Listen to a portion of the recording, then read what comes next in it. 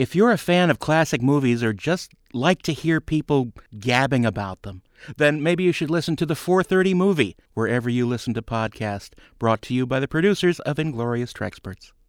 At the end of the universe lies the beginning of Inglorious Trexperts. Podcast now.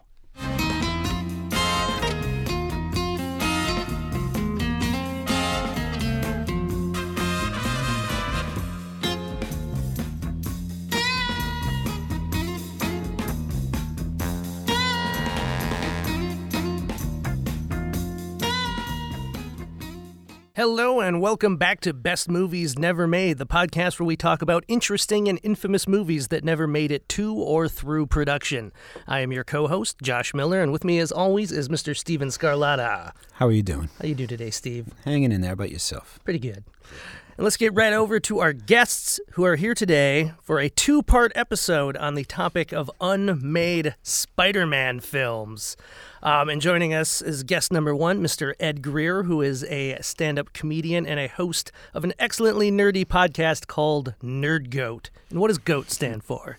Greatest of all time, Josh. Yes. Yeah, so basically we talk to people about their favorite fictional character, and we just sort of a deep dive into people's like psychological makeup sometimes. You know, when somebody's favorite character is like Pat, our mutual friend, his favorite character is Robin. Whose favorite character is his sidekick? So you start to Classic Pat. Yeah, so you start to get into his mindset, and he's really a type of guy who wants to like earn everything he gets, go through the process. He's a real Rudy of a person. So so Robin would be, you know, and he even likes, he doesn't even like the Dick Grayson Robin. He likes the detective Robin that's all nerdy. So he talks about him a lot. Yeah, see, he's got a real Tim Drake speaks to him. Yeah. Tim Drake speaks to him. Exactly. And that would be the voice of our other guest, Mr. Ashley Williams, who you might know as the Miller? writer of movies like, or not Williams, Miller. Sorry. Okay. It happens. Which is funny because that's my last name too. So, but do you get that a lot? I imagine not. I don't. No. Usually I get the Ms. in front of the Ash. Ms. from the Right. Wait, what is Ash's full name? As in Army of Darkness Ash. Ashley Williams. Is it? Yes, Okay, that's that's why it's in my brain. yeah, there we yeah, go. there you go. I was, All right. trust me, look, that's one of my favorite movies of all time. Actually, those movies are all my favorite movies of all time. I've got every single edition of Ash versus the Army of Darkness ever released on any form of media anywhere for any goddamn reason whatsoever. So I'm kind of a super fan. Ash is out there, you know, kind of holding up the Ash end. Maybe you should go on Nerd Goat talking about some Ash.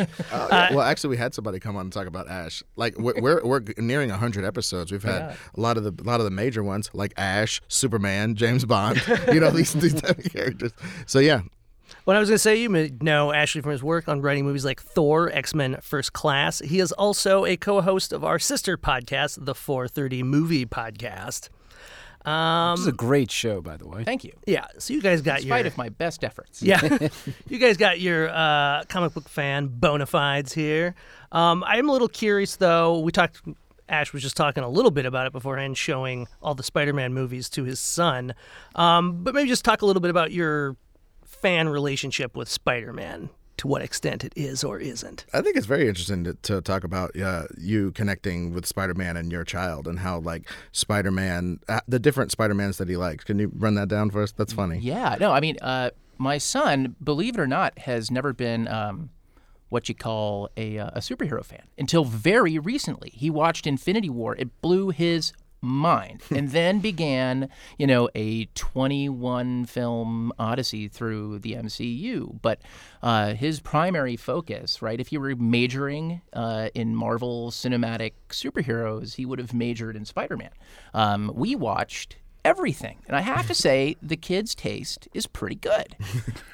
He really liked Spider-Man's appearance in Civil War. He loves Spider-Man Homecoming. I think is probably his second favorite MCU film. He didn't dig the two Amazing Spider-Man films, and who can Your blame son him? has good taste. Right. He really dug Spider-Man and Spider-Man 2, Sam Raimi. We watched the editor's cut of Spider-Man 3 together, which he said, it's pretty good. Now, he's 9. And you know what the thing is? Like, once you factor in, you know, the Amazing Spider-Man era, it given the number of Spider-Man movies, it kind of turns out to be middle-of-the-road Spider-Man, almost by default. Yeah. And there are actually things about that movie that are better than we remember. I mean, some things are just not as good, but they're better than we remember. Why is it the editor's cut? I'm not familiar with I think it's because they realize, I don't know, maybe I am imagining But not Sam the Raimi director's didn't, cut or sit down sign and off do on it. But they moved some things around. They restructured the third act a little bit. They almost completely eliminated the dance sequence. Interesting. Yeah, they edited it around so that it wasn't quite as onerous. But his favorite Spider-Man movie is Spider-Man Into the Spider-Verse, which we saw twice in the theaters. I think it was the first time he'd ever seen a film twice in the theaters. We watched it together on video. We did this all just very recently, but he loves that movie. And I caught him watching it again the other night. So I punished him and I sent him to his room. But yeah, it's been interesting kind of having the whole, Dad, tell me about superheroes conversation. Well, you see, son, when I was your age, we didn't have a buttload of superhero movies. We just had a buttload of fanboys wishing there were superhero movies. Happy to get Superman 3. That's what it was like when I was your age. I watched Superman 3 And I loved it. through the snow both ways. I watched Thor in an Incredible Hulk TV Right. movie with a fur coat on. I watched Jonathan Rhys-Davies as the Kingpin. Right. I've survived. There was I Daredevil in that one. Yeah, I was born in it. Red Yeah. Brown is Captain America. Oh my God. Yeah. Your Hunter for the Future is You owe me Captain 2 bottles of America. water. Man. Yeah. Thor was in that too.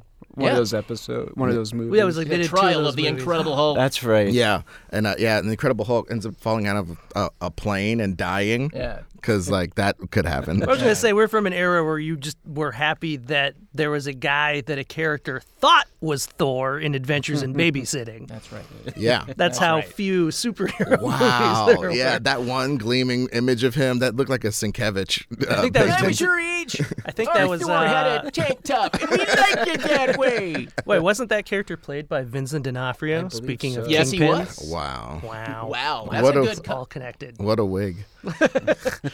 But you're a Spider-Man fan. Yeah, Dan. I mean, me personally, I do think Spider-Man might be my favorite character. It's just what's always attracted me to Spider-Man as a concept was just he has so much on his plate at all times. There isn't any chill moment in Spider-Man's life. He's either, he's late to go downstairs to eat the wheat cakes. He has to wolf them down because he has to get to the bus. And he goes to school and he's a jerk there. He can't show everybody. There's a couple of scenes in some of the scripts we're going to talk about where he does some of the things that I would do if I was Spider-Man. But the fact that he's such a good guy, he doesn't. He doesn't dunk on bullies. He doesn't beat up people. So it's just that self-restraint was always something that I identified with for some reason. And I also love the fact that when you really look at the troika of superpowers he has, speed and strength and the agility thing, that's just so sick. And then you add the locomotion part. Like he has the best locomotion of any hero. He has some of the best instincts, augmented or not. I heard him called one of the best rough and tumble fighters in the Marvel universe, and I think that's a good description. He never took any spider foo until recently. That's right. But he could always hold his own with a mix of his own style of being who he was. So like all that is just that's all. I love that. Well, it is kind of crazy now looking back, but just that what was so revolutionary about him as a character was that he was just some normal kid who got superpowers. He, unlike the DC characters who were billionaires, gods, Yeah, well, aliens. I think that's one thing I identify with as well. Spider-Man never completely knows what he's doing. All the grown-up superheroes, there's like they're in the lab doing this and that, and they've got 15 plans for everything. Bat-God, or they can see everything on a microscopic level. So it's just them thinking about how am I going to do this superheroic thing and save the day. He's going, how do I even do this? Half the time he's fighting guys who can bench press 80 tons and stuff. He's fighting the Rhino. He's fighting he can lift 10 tons. So everybody he fights is twice as strong as him. And let's not forget, he has a mouth, right? Long before Deadpool had a mouth, Spider-Man had a mouth. I remember, reading a Spider-Man comic when I was like 6, 7 years old, and I think like the villain in it was like somebody totally forgettable, like the Human Fly. And there's a scene where he's saving a cop, right? Spider-Man swings down, grabs this cop, and he's swinging away. The cop says, "Hey, put me down." And Spider-Man says, "You got a face like a pig. There." And I'm like, wow, Superman would never do that. That's amazing. Yeah, and I really like some of the very early comic book renditions of Spider-Man where it wasn't just that he was just a kid. Like this meek kid that we have in the movies now, that's cool, and I like that, and that's very realistic to me. But when Spider-Man was a kid in the Ditko era, he would just be like, I'm going to punch Human Torch in the face and swing away because he sucks. I don't like that guy. I'm just, you know what I mean? He was like a rambunctious little jerk. He was like Scrappy-Doo for a period of time in the comic books, you know. Scrappy-Doo. Scrappy-Dappy-Doo. Has anyone ever picked Scrappy-Doo on your goat? Oh, not yet. Controversial choice. No, but I don't know if you guys have the Marvel Unlimited app, which I do. And it gives you access to just pretty much every Marvel comic ever. So I'm now reading a bunch of old stuff. And unsurprisingly, I think back before comic books were taken that seriously, the writing's not great. And a lot of it's just people trying to sound real serious. But the fact that Spider-Man was always supposed to be funny, even if it's not like the best executed joke writing ever, it's still fun to read because he's cracking wise constantly. Well, there's a lot to talk about. So let's maybe start jumping in, because as we were talking about the sad days of our childhood when there were no superhero movies, as we'll learn today, it wasn't for want of trying, at least on Spider-Man's part. So Spider-Man, does anyone know the exact date that he first came out? Late 60s, but then they made some cartoons. The first live-action Spider-Man was a TV movie in 1977, starring Peter Hammond? Nicholas Hammond. Nicholas Williams.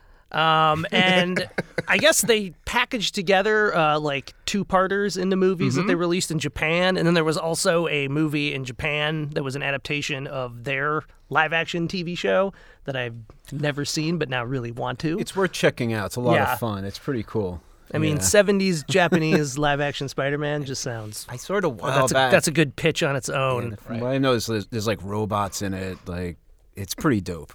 But despite the success of the Superman movie, my favorite factoid in this early phase here that shows how unpopular the idea in Hollywood of doing live-action real superhero movies is that the rights were purchased from Marvel to make a movie in 1985 for $250,000. Oh my God! If I had a time machine, screw killing Hitler. Exactly. I'm going to go back and buy Spider-Man. Well, I mean, the rights to all of these characters were super cheap. I remember talking to Michael Uslan, whose name is in the producer credits of every single Batman movie that there's ever been, besides, I guess, 1966 Batman. He had the rights to Batman in his pocket for 20 years. Wow. And we talked to CBS Television. They wanted to make it Batman in space. He talked to certain studios, and they were like, oh, we already made Robin and made Marion, so we can't make Batman and Robin. He was hearing stuff like this to reject his pitch for a Batman movie. So and he had it in his pocket until like 1989. He had Jack Nicholson attached 10 years before that. And that's Batman. So you can see the morass that Spider-Man would have to go through to just get cleaned up, gone around to DC and Marvel. It's like Lex Luthor's plan from the movie where he's buying up like fault line desert property, so that when the half of California falls into the ocean, now it's beachfront. You could have just gotten every single comic book character for a penny. To rewind for a second, I think Corman had the rights in '82, and then the rights expired, and that's when Cannon stepped in and bought them. When's the Captain America movie from? Captain America is early '90s. Albert Pune, and that was part of the. We'll get to that later. Yeah. We'll get to that later when we'll get to it later. But so the Spider-Man rights were bought by a gentleman who was probably known to film nerd fans out there, Menachem Golan, one half of the Israeli genre powerhouse Canon Films of Golan Globus. Hey, we wouldn't have Chuck Norris without those guys. Yeah. Right. And for what it's worth, the namesake of the animated show I created for Fox years ago, Golan the Insatiable. Nice. Yeah. Because when I loved that name as a kid, I didn't realize it was the names of like people. That just, when you're growing up in Minnesota, a name like Golan, everyone's named like Peterson and Anderson. So I was like, that guy sounds like an alien. And he does consume everything. Yeah, he does consume everything. He's like Galactus. And so we're going to start off here just because we're going to get into, we have a bunch of scripts and treatments to talk about that are ultimately kind of riffs on the same idea. The one real outlier that we're not 100% sure where it's from, but it seems very clear that it was from right when Golan got the rights and was probably trying to figure out ideas for. Really quick, before we get into that, what happened was Golan didn't know anything about Spider-Man, like he wasn't raised here, and so he thought Spider-Man was a ninja. This is like from an interview I heard with Ted Newsom. Ninja. Yeah, he thought he was a ninja, and he thought like that outfit. I guess he's got the look. Yeah. So if you look at He's in Japan. So if you look at that early poster teaser of Spider-Man in space kicking, the Tobe Hooper teaser, and you compare that to the Enter the Ninja poster, you'll see that they're both in the same pose in space. So, and he wanted Michael Dudikoff from the beginning on. Wow. And we'll get to that later on when he wasn't going to be a part of the project. Well, yeah, Spider-Man. But they brought the ninja culture to us more so than even Chuck Norris. Chuck Norris was going to make it. He got his chest hair ripped off a few years before by Bruce Lee. He was going to make it. But the ninja culture was not going to make it in America unless they made Enter the Ninja, all those Sho Kosugi movies, all that jazz, and The Revenge of Master Ninja. with Lee Van Cleef. Yeah, Ninja 3. I love those films. all that stuff. So they brought it there. Yeah. So what I'm saying is, when you are a hammer, everything looks like a nail. He brought the ninjas, so everything looks like a ninja. He wants to ninjify everything because that's He's like, America loves ninjas. very One much thing so. I know. The silent killer. But so, just to kind of get out of the way, but it's definitely got some interesting stuff in it. So the first oldest treatment I think we have was by a guy named James Shooter, who was the editor-in-chief of Marvel from 1978 to 1987. And he wrote up this treatment, which was intended to be written as a script by a guy named Alan Zelenetz, who's another comic book writer I'm not that familiar with, but found this great random detail about him, which is that before he got into writing, he was the principal at an Orthodox Jewish school in Brooklyn. And the science teacher at that school was Darren Aronofsky's dad. I went down this rabbit hole because when I was looking up this guy, he doesn't have any movie writing credits, but he has a credit on Aronofsky's first movie, Pi, and his credit is Judica Advisor. And I was like, there's a story there. Yeah. But this story begins, Uncle Ben's already dead. People call him Uncle Ben. Every time I said that out loud, it sounds weird. It sounds like Rice. Rice, yeah. But he is his uncle, and his name's Ben. And this is maybe set apart from where things start to go. And I guess because this was a Marvel Comics guy. So this one kind of really gets into him. Like, he's already Spider-Man, the Spider-Man you know. This one has the spider signal in it, which is the thing he would wear on his belt. There was like the opposite of the Batman signal, because Batman was like, Gordon puts it up, Batman, we need you. This was Spider-Man's like shining it on criminals to be like, hey, I'm about to come in and beat you up. I can see why they maybe worked that out. Ninjas do that, right? Yeah, for sure. The ninjas want to be seen before the fight. Yeah, exactly. It's like, hey guys, I'm about to come down there. Yo, boy, I'm gonna put some ninja on you. Don't go anywhere. And this was kind of fun too, because this like really gets this guy in his idea, because a lot of these things we'll get to, that it really eases into him becoming Spider-Man. He's kind of like, no, people knew who Spider-Man is, they want him. Mm-hmm. He's a ninja. Yeah, so this has fun stuff with him, like he's like in class, bored at a lecture, and he's like dangling his pencil like from the tip, because he's already got his like sticky web fingers. And this one has Kingpin as a villain and Bullseye as a sub-villain. And it all sticks pretty true to the Kingpin stuff. You know, it's all about Vanessa, his wife, which they do in Spider-Verse.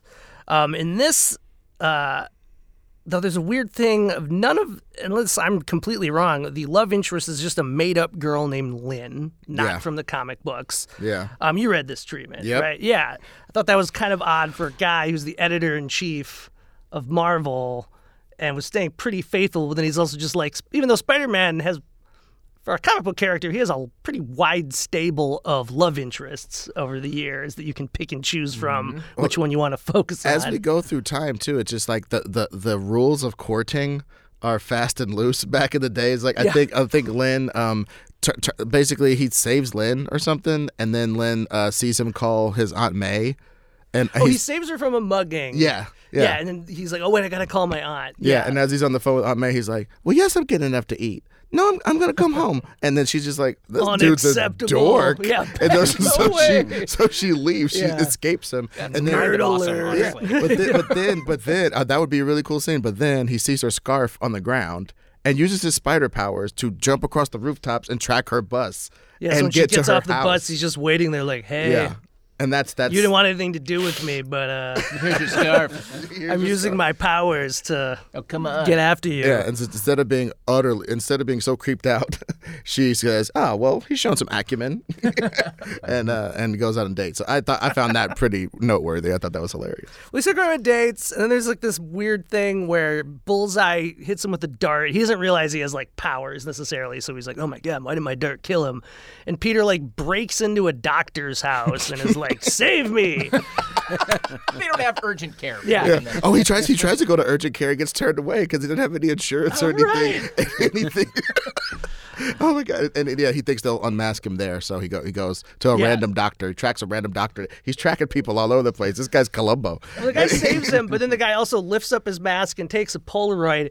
As explaining the treatment, though, not for nefarious reasons. He's just like, that'll be fun. So he just puts this Polaroid of Peter's face in his desk. Oh, my God. Okay, the villain stuff in this is maybe not even that necessary. It's basic. Kingpin is planning to hold the city hostage, but he's going to like spray it with some kind of chemical Toxin. weapon, Yeah. and he has the antidote, ransom, yada yada. The weird thing about this is that Lin, because all of these scripts, one thing they have in common, I guess, is part of the Spider-Man lore, is that he's poor. Yeah. So there's always him trying to get money, or Aunt May needs surgery, so he needs money for that. And she's like, you should try out for the New York Knicks. And then he does, and he signs a contract with the New York Knicks. If I may weigh in as a straight up basketball fan, which a lot of nerds aren't, so my Venn diagram is quite rare. I'm a super basketball nerd and a super nerd, and let me tell you something. A white dude ducking on dudes in the 80s would sell 1 billion tickets in Madison Square Garden. Oh my God, they would get so rich. So yeah, everybody would get rich in that scenario. Peter denied us all, is what I'm saying. He missed his calling. Yeah. But yeah, she wants him to become rich because she quite logically states, dude, if you get rich, you can do a bunch of do-gooder stuff that doesn't involve getting shot at and stuff. So why don't you just go get rich, and from that security, shoot your arrows of charity all over your webs of charity all over the city, doing It's that. wise. And it's super wise, but of course in the machinations of this movie, it doesn't work out. No, well, surprise, surprise, Bullseye ends up finding this doctor's house and the Polaroid that he, for no reason, took from Peter's face.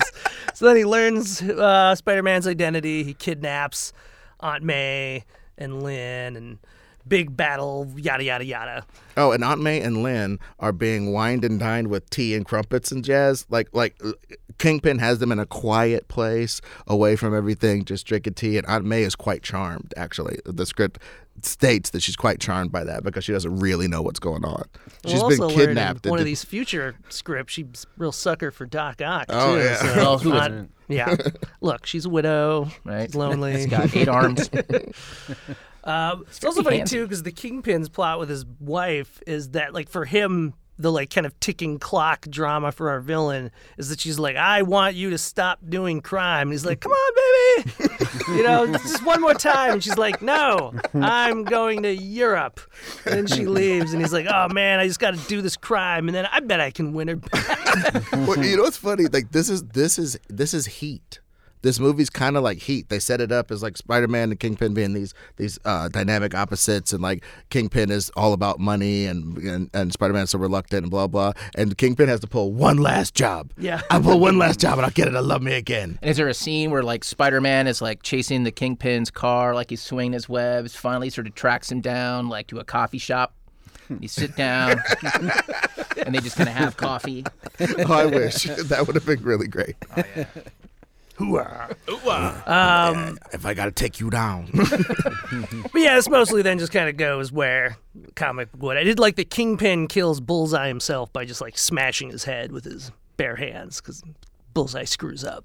Yeah. Kingpin won't have that. And then it does have the funny button at the end, though. It ends with like a real dorky comedy bit where like the GM of the Knicks or something shows up at Peter's door and he's like, we need you. Oh gosh. Yeah. Spike Lee would have loved this one. Oh man.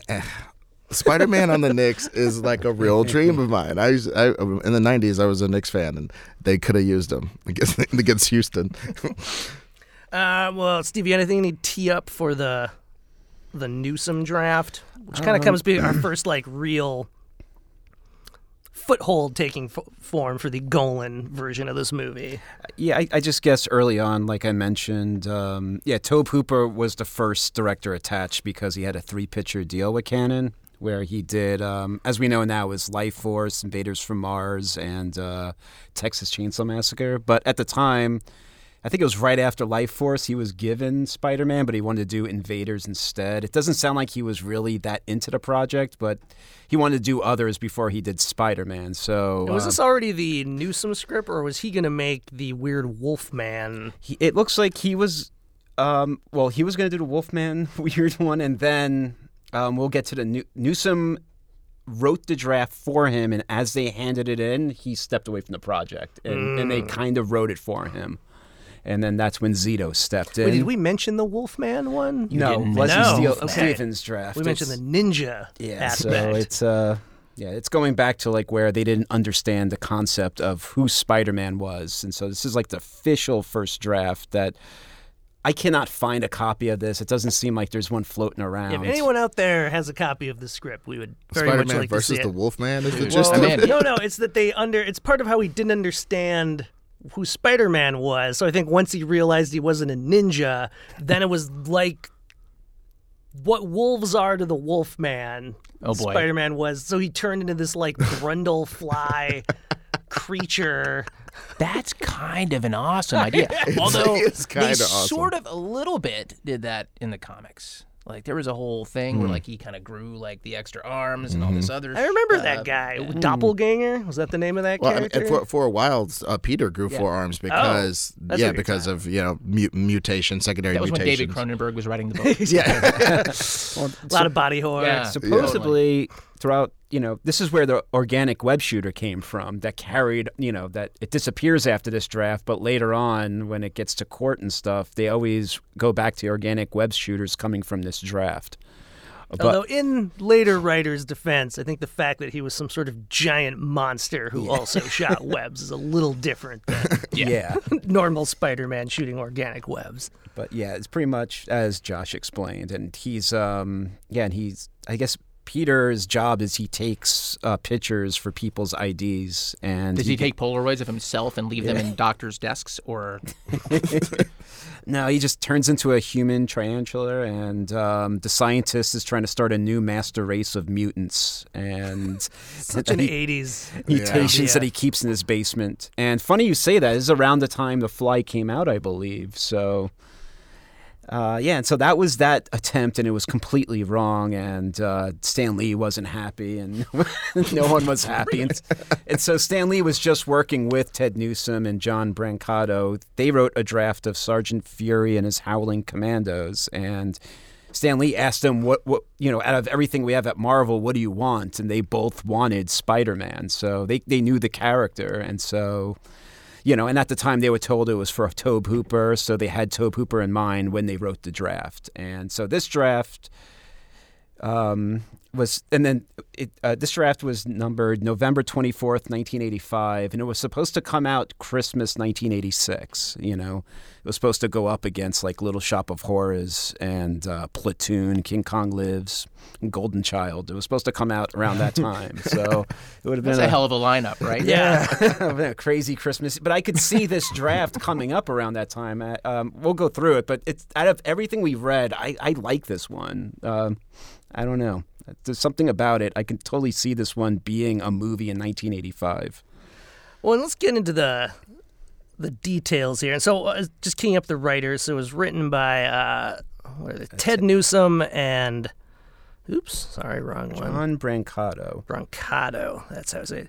And Ted Newsome did a lot of other kind of genre movies. He did, in the 90s, he did a thing called 100 Years of Horror, which was like a series of TV things that I vaguely remember. And then Brancato went on, of the duo, a bit more successful. He wrote David Fincher's The Game, the Sandra Bullock classic, The Net. Terminator 3, and back to our buddy Bruce Campbell, Mind Warp, which co-starred Angus Scrimm, a.k.a. the tall man from the Phantasm series. Right. First Fangoria movie. And the PDF we have for this script is fun because I'm not sure where they got this, but it opens up with a letter that James Galton, who was the president at the time of Cadence Publishing, which I think owned or briefly owned Marvel, still owns. I don't know. That's the element of comic books I don't know a lot about. The conglomerate publishing part. But I think this was in response to the, Wolfman Spider-Man thing where he basically sent him a note saying how much more he liked this one. And he also alludes to a Captain America script being written by Michael Winner, who people might know as the director of several Death Wish movies. Anyone has a copy of that script, we'd also like to read it. Guaranteed Captain America throws his shield through some person's body or beheads somebody with the shield. Yeah. Guaranteed. Especially because he says the Captain America script, on the other hand, because he was praising this Spider-Man script we're about to talk about, I found bloody awful. So apparently Michael Winner, not the right guy to do a Captain America movie. Apparently not. I mean, when he took over Death Wish, it got too violent. Which says That's all I got to say about that. Yeah. You're like, hey, That's kind of true. The first Death Wish was really sort of a legit drama, and then And then it just goes, oh. then it just okay. Yeah. Now we're just shooting people. Yeah, it goes over the top, as it were. But this one, so this kind of becomes the bones for Golan's many attempts to make this movie over the next decade, where we introduce Doc Ock. Dr. Octopus is the villain. He is a professor at the college, Empire University? Empire State University. Where Peter and all his friends are going. He's working on something called the cyclotron that I feel they explain what it does slightly different in every one of these scripts, but it ultimately does the same thing, which is Power your microwave? Yes. Well, just like when everything, cyclotron. it's like when everything was a transistor. Yeah. Like, oh yeah, Iron Man had transistors, and it's like, Where people are still hacking the mainframe in 2019. What's that? Nobody uses a goddamn mainframe. But it sounds great. Stop it. And this also introduces the idea. This one has kind of like a CW vibe to Peter and his friends. Like Harry Osborn is just his like nerdy friend, or is this the one where he's described as his awkward heavy metal shirt wearing Harry Osborn? He's like Animal Liberator in this script too. Yeah. Strange. Well, he's playing a prank. A prank. But there's also Flash is there with his classicness. And this one, much like Homecoming, chooses Liz Allen as the romantic interest, not Gwen or Mary Jane. And then, if I'm wrong, I think Liz Allen just basically is the love interest in all of these, right? Which is a strange choice. yeah. all the canon ones. It's a character that I personally really don't know from the comics. Like, I don't think growing up I ever read one with her in it. I mean, she was. It's almost like whatever Bruce Wayne's first girlfriend was in 1938. Yeah. If she kept popping up in these movies, you know what I mean? Like, and to a certain degree, that's what happened. Vicky Vale was a really she's like 15, 20 girlfriends ago for people who were actually reading Batman at the time. So that's kind of a tried and true tradition, and maybe they think that they're gonna just like superhero up out of that first relationship. It's like they'll have like, hey, I'll have my first movie with you, baby, but then Mary Jane's for the good sequel or whatever. She's like my Zod. Yeah. Like James Bond. It's like we need a new love interest every movie. At the end, we break up. She doesn't want to. I send her to the Phantom Zone. Well, in Homecoming, it made sense why they used Liz, because you could tell that they were just trying to zig where the other movies zagged. That Raimi already did Mary Jane. The Spider-Man movies we won't talk about did Gwen. Yeah. I'm just think it's interesting that they started with Liz. Although I guess you're saying maybe they are just going chronologically. It seems like she was kind of the first love interest that I remember. With Marvel Unlimited, who we've given 2 free plugs. You can go look at some of those early ones, and Liz Allen's always sort of bopping around, and it's sort of a love triangle between her and Flash Thompson. But so this movie opens, and they all kind of open the same, with Doc Ock working in his lab with his tentacles, a.k.a. his Waldos, which these scripts go way out of their way to highlight that they are called Waldos. I also don't really remember them calling that in the comic books. I don't know why, but boy, do they double down on the Waldo talk in these scripts.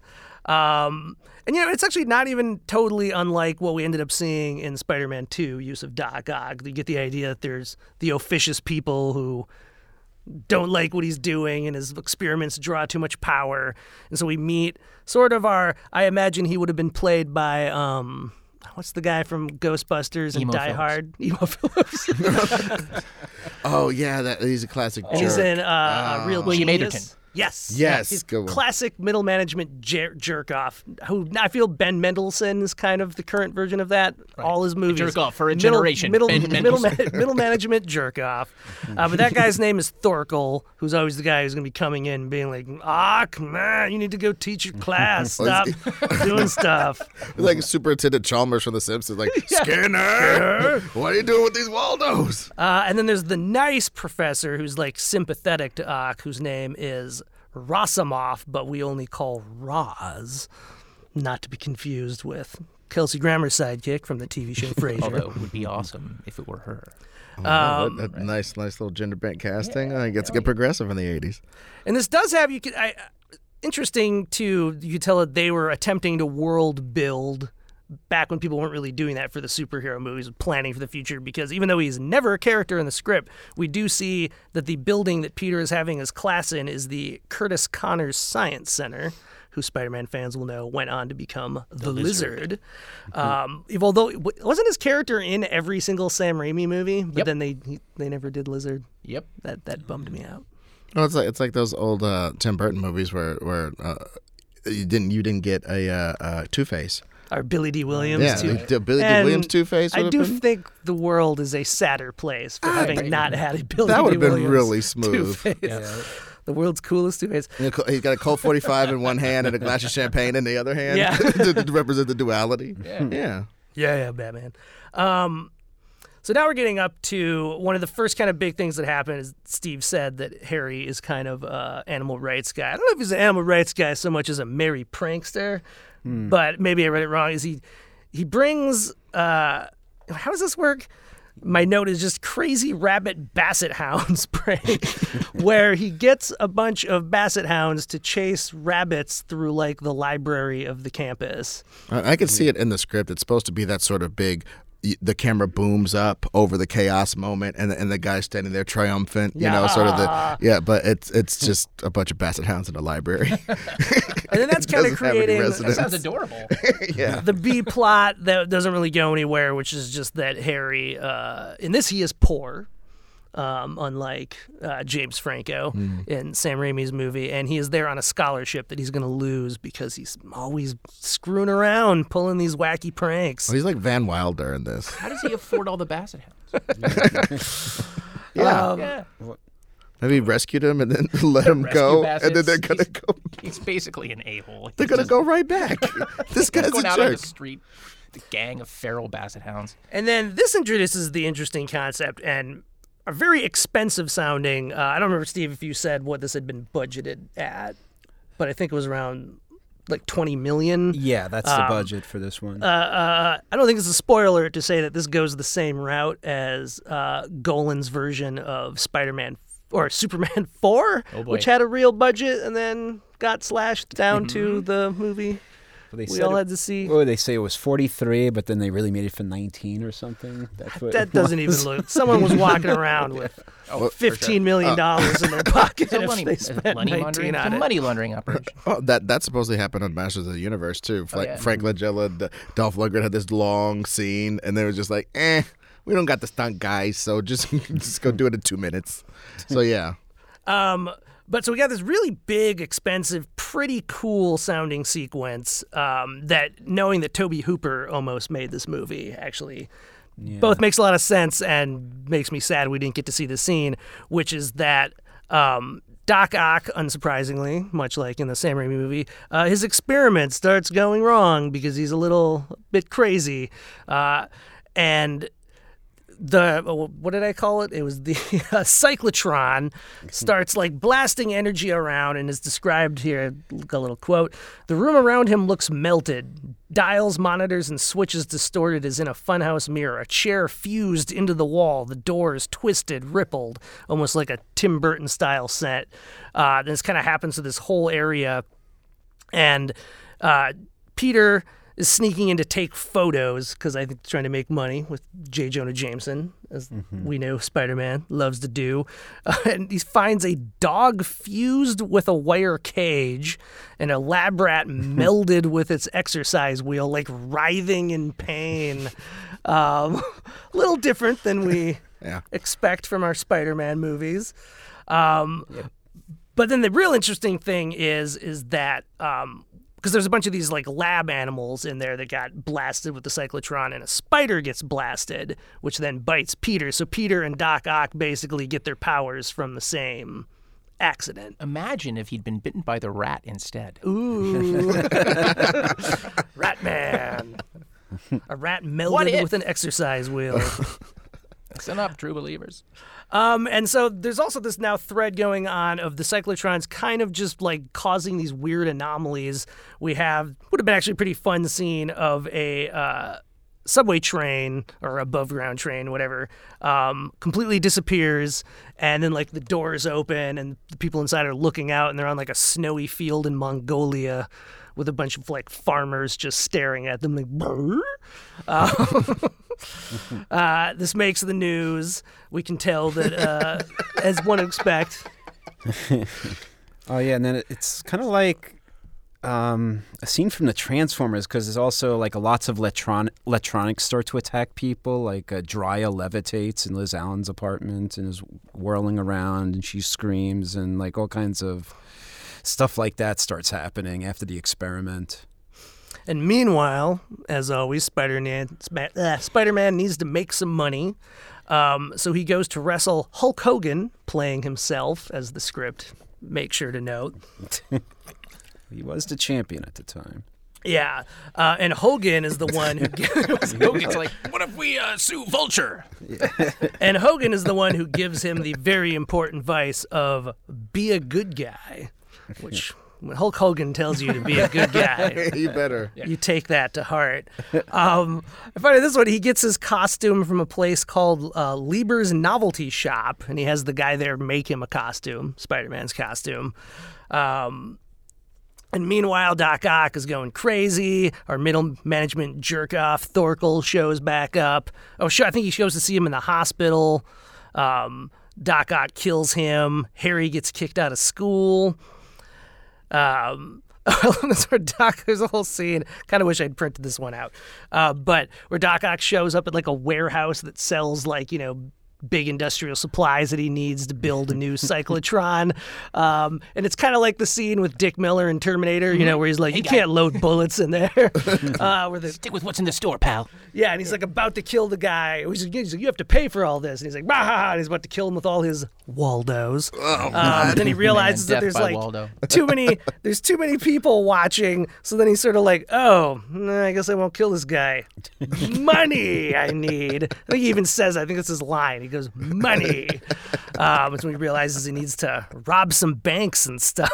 It's a great sequence because up to this point, it kind of has Doc Ock being a little ruthless, like a little scary, unhinged after the experiment, you know? Yeah. So, like, you really believe he's going to kill the guy, but there's too many witnesses around. It's a great scene. And then, Spider-Man ends up...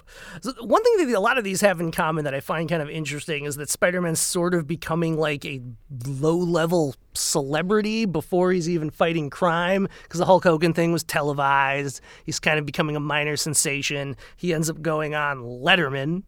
So David Letterman... Apparently, they were going to try to get him to play himself. He ends up picking up Letterman's desk with Letterman still sitting in it, which I don't think they understand how desks and chairs work, because I feel like when I read that, I did read that, and my first thought was, how did he not just fall on the ground and you have just a desk? You know, that was really weird. But he did do like a river dance on a wall.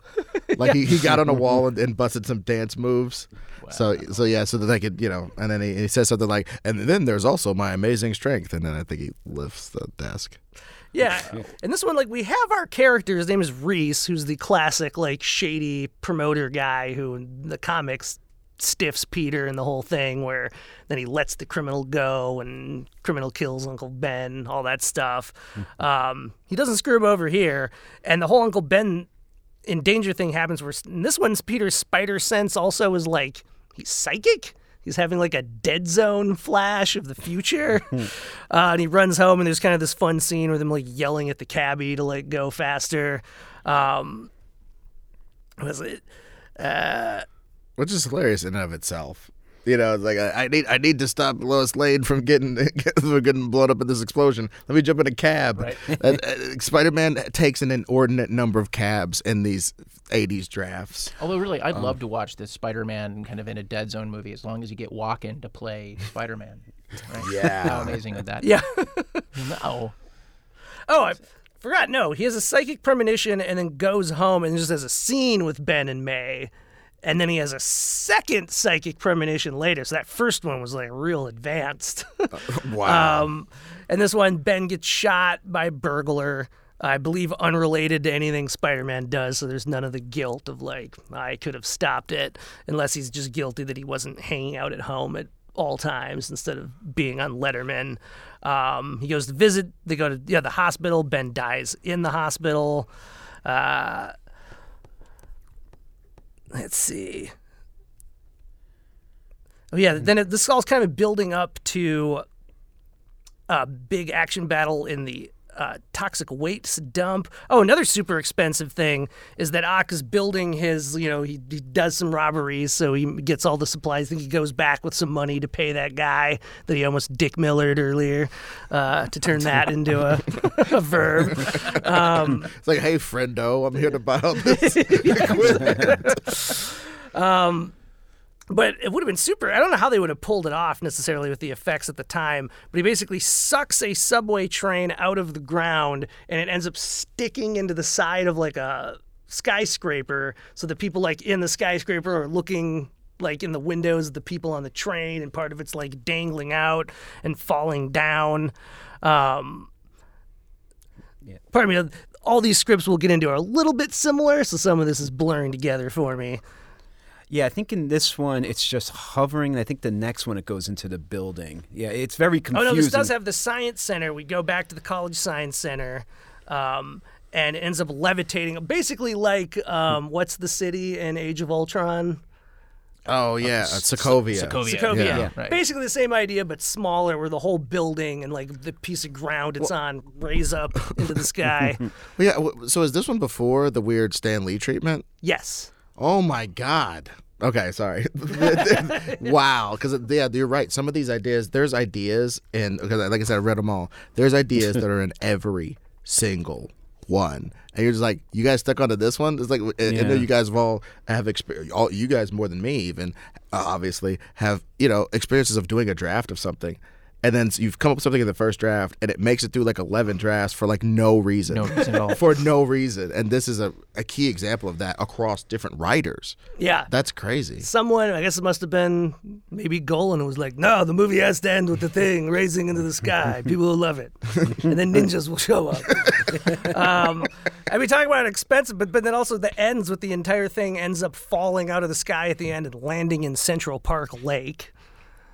But I guess they had a $20 million budget. That was kind of huge for 1985. Yeah. Like I don't remember what Back to the Future's budget was, but I feel like it wasn't that much more. Yeah, I'd be really excited to see how they did it for 10. Yeah, 3. Doc Ock has a cool death scene. He gets like warped inside his machine, and it says Ock's body warps, twists inside itself. He howls in agony, pleasure, enlightenment, then death.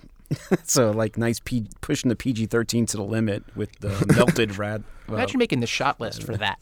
Yeah. Yeah, it's pretty. All right, we're doing pleasure now. So if you could Well, he goes into his death is almost like altered states. Like the first scene of Hurt going into the universe in altered states. It seems like that's what happened. And again, I wonder if it was because Tobe Hooper was doing it, but like there's some crazy, weird, horror-y stuff when we get into these moments. That could have been super cool. Well, there's a surprising amount of horror littered throughout a lot of them. We'll get to some more horror later, but boy. Well, you know what? I'm going to call an audible here because this topic is so dense. I think we're going to have to turn this 2-parter into a 3-parter. So let's end part 1 right now. And then you guys will stick around for some more Spider-Man. Right. A big thanks to Ed and Ash here, even though you'll hopefully see them again in a couple weeks because you subscribe to our show. But thanks for joining us here at Best Movies Never Made. If you're a fan of the podcast, you may want to check out Electric Surge's other podcasts, like the 430 Movie every Friday, in which a group of writer and producers curate fantasy theme weeks of classic movies, and Inglorious Trexperts, the only podcast for Star Trek fans with a life, available every Saturday wherever you listen to podcasts. Also, a very special thanks to Bill Ritter and everyone here at Electric Surge Network, including our producers Dean Devlin and Mark A. Altman. You can follow us on Instagram and what are we on Twitter? I always forget. Never Made Film? Never Made Film, yes. Never Made Film. We post a lot of concept art and script pages and other fun stuff, so there's actually a reason to follow a podcast on social media. So until next time, this is Josh Miller and Steven Scarlatta saying we won't see you at the movies.